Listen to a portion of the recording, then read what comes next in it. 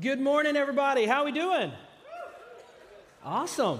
Some nice 9:15 energy. I walk out here and I see the title of the sermon. I just want to let you know right off the bat, I did not come up with this. Sit tight. We'll get to this here in just a moment. If we haven't met yet, my name is Nick. I have the honor of serving here as our community pastor. And I always look forward to getting to share God's word with you, and just grateful to Dave and Austin for some reason trusting me to be able to share this morning. Hopefully, none of you in the room remember the last time I stood up here and preached God's word to you, because the date was March 8, 2020, and then something happened. I can't remember what happened right after. I'm having a hard time remembering. Somebody came up to me and told me, like, man, you shut the world down, which I took as a compliment. But I just wanted to say, you haven't really got to hear from me about, how we've handled the pandemic. I just want you to know from just a regular old staff member how proud I am, and really all of our staff are, for the way that our church has handled this. It's been really challenging and difficult. We are led by some amazing elders who have met every single week for the last 15, 16 months, praying, discerning how God would want us to handle this unique new situation. And then also, too, we're just really honored to pastor and people like you who have been so gracious and handled this, and you've been flexible, and we changed service times 25,000 times, and you're here for it, and we just really appreciate that about you. We just finished a series called Songs, where Austin did an amazing job, and then next week we're starting a new series studying the life of Joseph. Dave's going to walk us through that, and we're really excited about that. And so I kind of had a blank canvas. Austin just said, talk about whatever you feel led to talk about. And what I want to talk about today, we just put such an emphasis on that we've actually incorporated this into our membership class, Discover the Vista, because we want all of our people here at Vista to really grasp what I'm going to be talking about today. And we're going to be in Hebrews chapter 10. If you need a Bible, there's some right back here by the sound booth, and you can just keep that as a gift to you.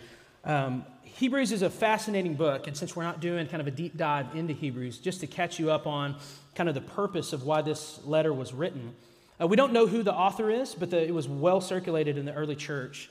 And it was written to Jewish Christians who were facing immense persecution, and they were tempted, and many of them were walking away from Jesus. And so the writer here writes this letter to encourage them, even in the midst of difficulties, press in. Don't walk away from Jesus, but to draw near. And he's going to spend time, because he knew they were struggling to go back to kind of the old sacrificial system and not honoring the sacrifice of Christ. And so the writer just simply says, Jesus is not just a carpenter's son. He's the Son of God who has become your sacrifice once and for all, and he is your high priest now and forever. And so he encourages not to walk away, but to draw near. So we're going to be in Hebrews chapter 10, starting in verse 21. And it says, and since we have a great high priest over the house of God, let us draw near with a true heart and full assurance of faith, with our hearts sprinkled clean from an evil conscience and our bodies washed in pure water. Let us hold on to the confession of our hope without wavering, since he who promised is faithful. And let us consider one another to provoke love and good works, not neglecting to gather together, as some are in the habit of doing, but encouraging each other all the more as you see the day approaching. And so the first thing that stands out to me here is that these people who are facing intense persecution from family, from government, and they're being tempted to walk away from Jesus. It's a very hard time. And what this writer is going to say is that's not a time to draw back from Jesus. No matter how much you're struggling right now, you should draw near, because he is your high priest. He has made a way. There's nothing to earn no matter what you've done. And if you're anything like me, that's good news to hear, because over the last 15 months, I have not been building the best rhythms. I've been affected by this pandemic, like probably many of you. And so it's a word that we need to hear, no matter what you've done the last 15 years. Maybe you've just prayed every day and read your Bible for 5 hours a day. Way to go. We're proud of you. But if you're like me, you've struggled in your faith. And maybe some of us have been tempted to ask, is this even worth it? And what I want to encourage you today is, even with those doubts and frustration, God's word to you today is draw near. You have a high priest. It doesn't matter how strong you feel in your faith right now, how nonchalant you feel right now. Austin talked to us that you may be nonchalant about your faith. You may not be prioritizing it, but God wants you to draw near to him, and he has made a way once and for all for you to do that. The second thing that stands out to me is how do we, as the church, how do we as people, as Christ followers, how do we continue to draw near to Jesus? Most of us think of these first two that I'm going to mention, but really I'm going to point out the third one to you. So we draw near to God through His Word, through His Spirit, and through His people, the church. The Word of God is vitally important, and we need to be people who are shaped by Scripture. We need to be people who are filled with the power and presence of the Holy Spirit. Romans 8 talks about how our bodies have been made alive together with Christ, and it's by His power that we're able to live. And Galatians 5 talks about bearing fruit. We can't bear the kind of fruit we need to bear unless we are saturated, filled, and led by the Holy Spirit. So we need His Word, His Spirit, but we also need people. God works through His people, the church. And that's not Vista, this building, it's you and it's me. So how does God work through His people, the church? Let's look at that text again, or kind of a snapshot. Verses 22 through 24, it says, let us draw near, let us hold on to hope, and let us consider one another. There's these three kind of let us's, if you will, which tells me that faith is not something we get to do all by ourselves on our own. Yes, you need a private, personal relationship with Jesus. You can't depend on the faith of friends and your parents or your grandparents. You need your own faith, but your faith cannot terminate on you. It's got to involve other people. So you need a personal relationship with Jesus, but you also need a shared relationship with Jesus, with a community of people who help each other follow Him more faithfully.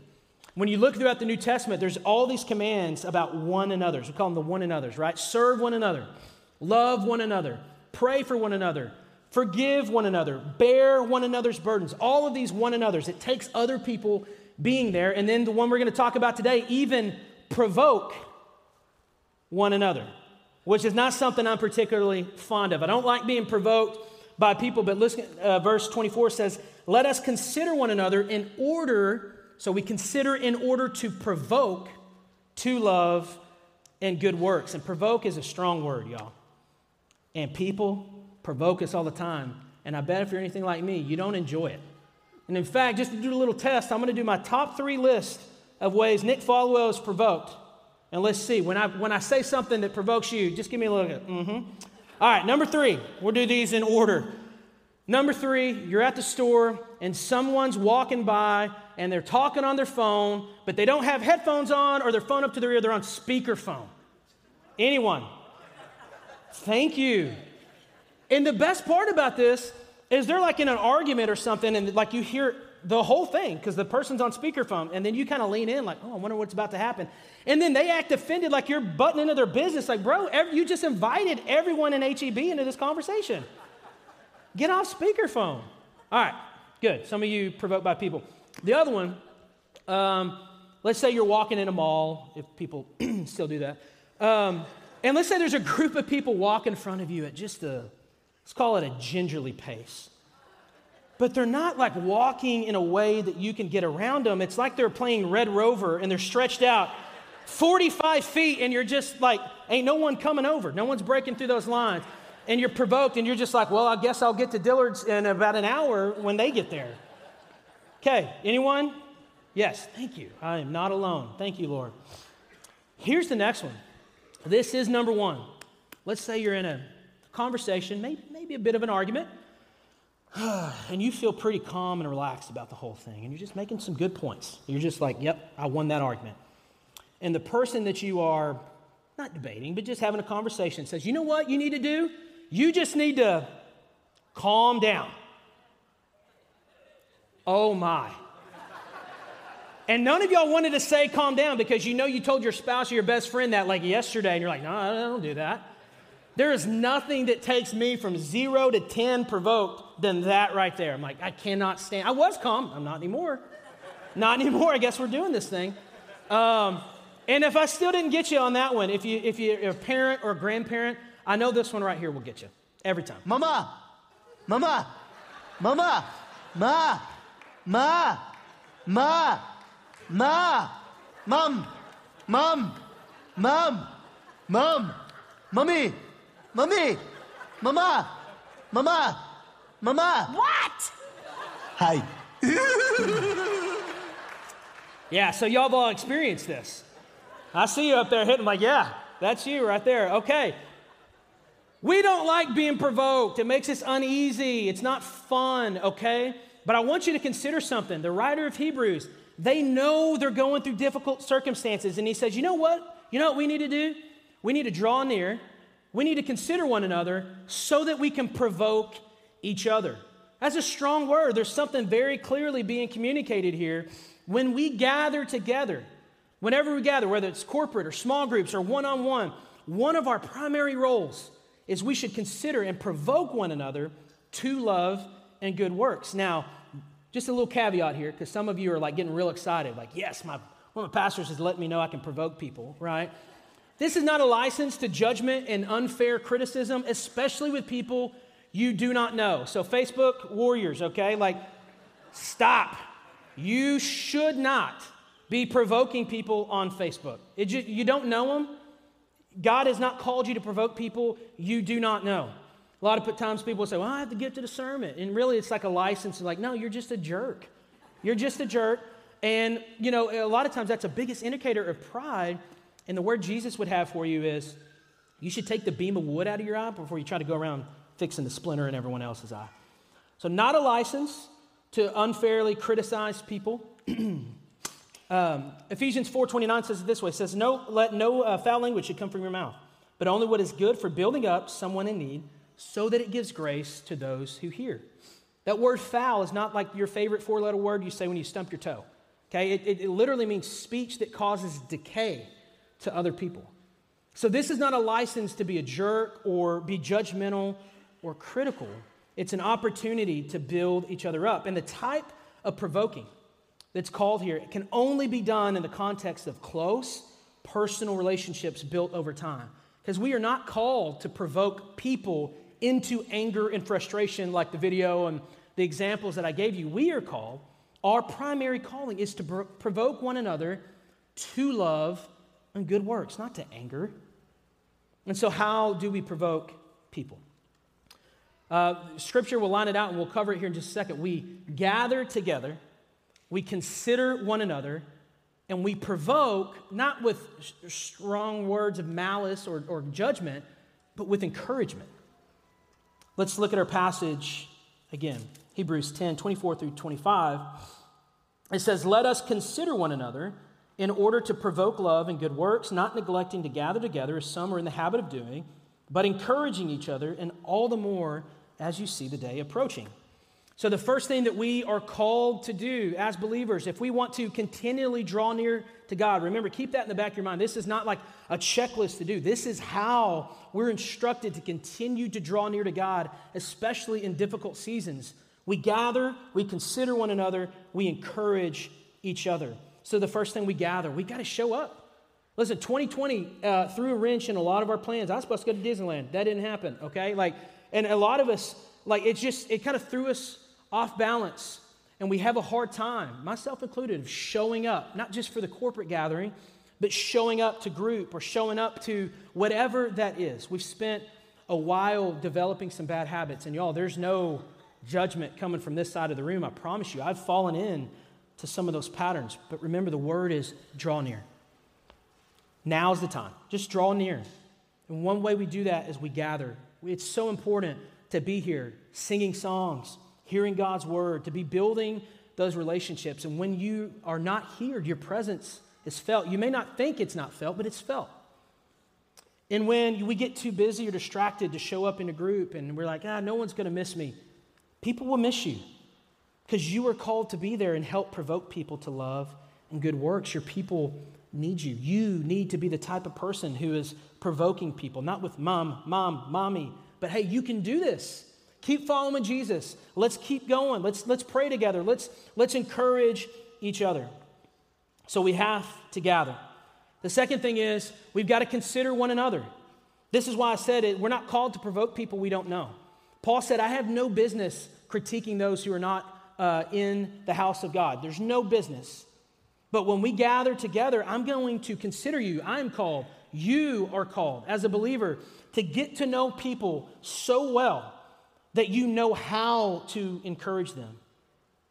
You've got to get to know what makes them tick. What are their struggles? What are they excited about? What are their spiritual gifts? Hey, let's get more of that. Let's provoke you to love and good works. If you're great with children, man, I'm going to challenge you. I'm going to provoke you. Go serving kids. Like if you're a generous person, keep being generous. Don't let the pandemic affect you. Keep going. I'm going to provoke you to love and good works. But if you're anything like me, I don't like to be provoked by people I don't know, as per my list at the mall and grocery store, right?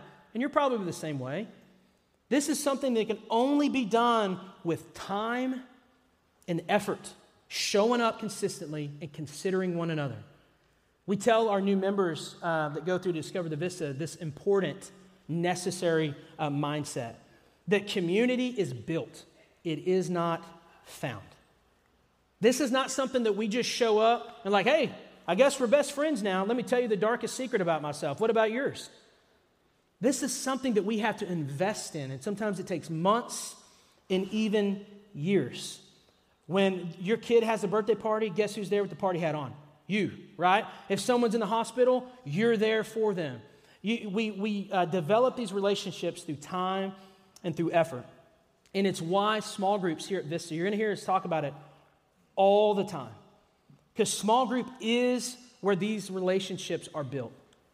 It's not something we naturally seek out. And so we structure our church in such a way that we don't just come and sing songs and leave, but we go into homes every single week and we share our lives, we share a meal, we share our sin and our struggles. And this is Jesus' plan to bring the kingdom to earth. You can read about it in Acts chapter 2, verses 42 through 47. Jesus said, all right, go and make disciples. And you know what their grand plan was? They went to homes, they shared meals, they shared their lives, and they shared their faith. And y'all, enough people did that over a long enough period of time that you're sitting in your seat today. Because people, believers, got together. They considered one another so that they could provoke love and good works. So once you've done the work of gathering and considering, then you can do the work of encouraging, which is where real growth, spiritual maturity happens. Even in the midst, it doesn't matter what the circumstances are, good times, bad times. If you've got people in your corner who are considering you, and if you're one of those people, you will continue to spur them or provoke them to love and good works. Hebrews chapter 3. So our third way is we encourage. Hebrews 3:13 says, but encourage each other daily while it is still called today, so that none of you is hardened by sin's deception. So one of the primary ways that we draw near to God, and one of the primary strategies in the midst of this persecution, the author of Hebrews says, you know what we need to do? We need to encourage each other daily while it's still called today. So one of the primary ways we draw near is through encouragement. And here's the thing that's profound. God wants to use your words to draw other people closer to Him. There is a sense of urgency, right? We saw in the video, the mom was provoked to anger, right? There was a sense of persistence. We're not called to provoke to anger, right? But we do that as kids. We provoke our parents to get what we want. But as we mature in our faith, what we want shouldn't be focused on ourselves, but it should be building up our brothers and sisters. And so we're persistent in encouraging every single day, if that's what it takes. Because y'all, you know, look around. You probably experienced this. 2020 and 2021 hadn't been a walk in the park either, right? It's been hard on all of us. You have people in your life, people that you know dearly, who need to hear your words to help point them to Jesus. I don't know why God chooses to work this way, but it's clear He works through His word, He works through His Spirit, and He works through His people, the church, which is you. That sense of urgency, we must have our eyes open and constantly considering one another. And sometimes it's a simple word of encouragement like, hey, listen, I see you struggling with your kids. I know it's hard to be a parent, but keep going. You've got it. But what Hebrews 3 is getting at, and again, the reason why this letter was written, is that people were being tempted to walk away. And the writer actually compares the people who are walking away from faith. He draws this parallel to Israel's journey in the wilderness, the 40 years. And he's saying, listen, when you're in this time of testing and frustration and you aren't drawing near, we're going to be tempted to walk away. And that's the time it's as important as ever to encourage each other. But again, we don't encourage people we don't know. We can, but it's going to be more vague. What the Scripture's talking about here is getting to know people well enough you can speak into their lives from a sense of trust and authority. One of the things my small group does periodically is this confessional guide that we call the Get Honest questions. One of the things that we do, we'll split up maybe once a month. The guys will go into a room, the ladies will go into another, and we'll just walk through this, and we tell the truth about ourselves. You know, we got nothing to hide. We know that we're forgiven by Jesus, and he wants to bring freedom and healing into our lives, and so we invite other people into that through vulnerability and confession and transparency. And I know that I have personally been affected by this. You know, I was in a group for 4 or 5 years before I ever really started to let people in. And about 2 years ago, I opened up to my group about my struggle with anxiety. And a lot of that stems from just people pleasing. I need everyone to like me for whatever reason. Don't know why. Please do, by the way. But one of my friends, he knows this about me. And we were starting a class here at the church on a Sunday morning that I was overseeing. And I was just a nervous wreck. All the work had been put in. I was ready to go. Had some amazing leaders. They're actually sitting around here. You're awesome. We're starting FPU. And I was just freaking out for whatever reason. Just anxiety. And my buddy John, who I've shared with, comes up to me and puts his arm around me. He's like, stop. This is not okay. You're worrying for no reason. Everything's in place. You've got amazing leaders. You're just worrying because you need everyone to go well, so you look good. I'm like, no, don't. But he's so right. I want you to think about if you're an HEB and someone walks up to you that you don't know, and they say something similar, what's your response going to be? Thank you so much. You know what? You're right. I really appreciate that. My kid's throwing cereal everywhere, but yeah, I'm worried about what you think. Thank you so much. Like, that doesn't happen. You're not that way. I'm not that way. But if someone who loves you, that you have spent years building relationship, walks up and puts their arm around you, you know they're encouraging you not to tear you down, but to build you up. And that's what we need now more than ever. And that can only happen in the context, again, of those close personal relationships. And so we gather, we consider, and then we encourage. And just for a moment, I want to talk to our small groups. I get to talk to our small group leaders often. I don't always get to talk to the whole small group. And we see Vista as not a church with small groups, but a church of small groups, okay? And so what I would tell you is these type conversations need to be happening in your group. Proverbs 27:17 says, as iron sharpens iron, one person sharpens another. This is what we do week in and week out in small groups. And guess what? Sometimes it creates friction. But guess what? That friction on that iron is what's sharpening each other. And when you have a close relationship with them, you're able to build trust, and you know they're just trying to point you to Jesus. So these conversations, if they're not going to happen in a small group, they're not going to happen. And if you're in a small group, this isn't just on your leader to do. You are called to provoke one another to love and good works. And if you don't have these people in your life, you need to be that for other people, but you also need that for yourself. So I would say if you're not in a small group, you need to get in one. You need people. And maybe you are in a small group, you haven't been in a while. You need to go back. You need to gather. It's how God chooses to work. He works through his word. He works through his spirit. And he works through his people, the church. He works through you.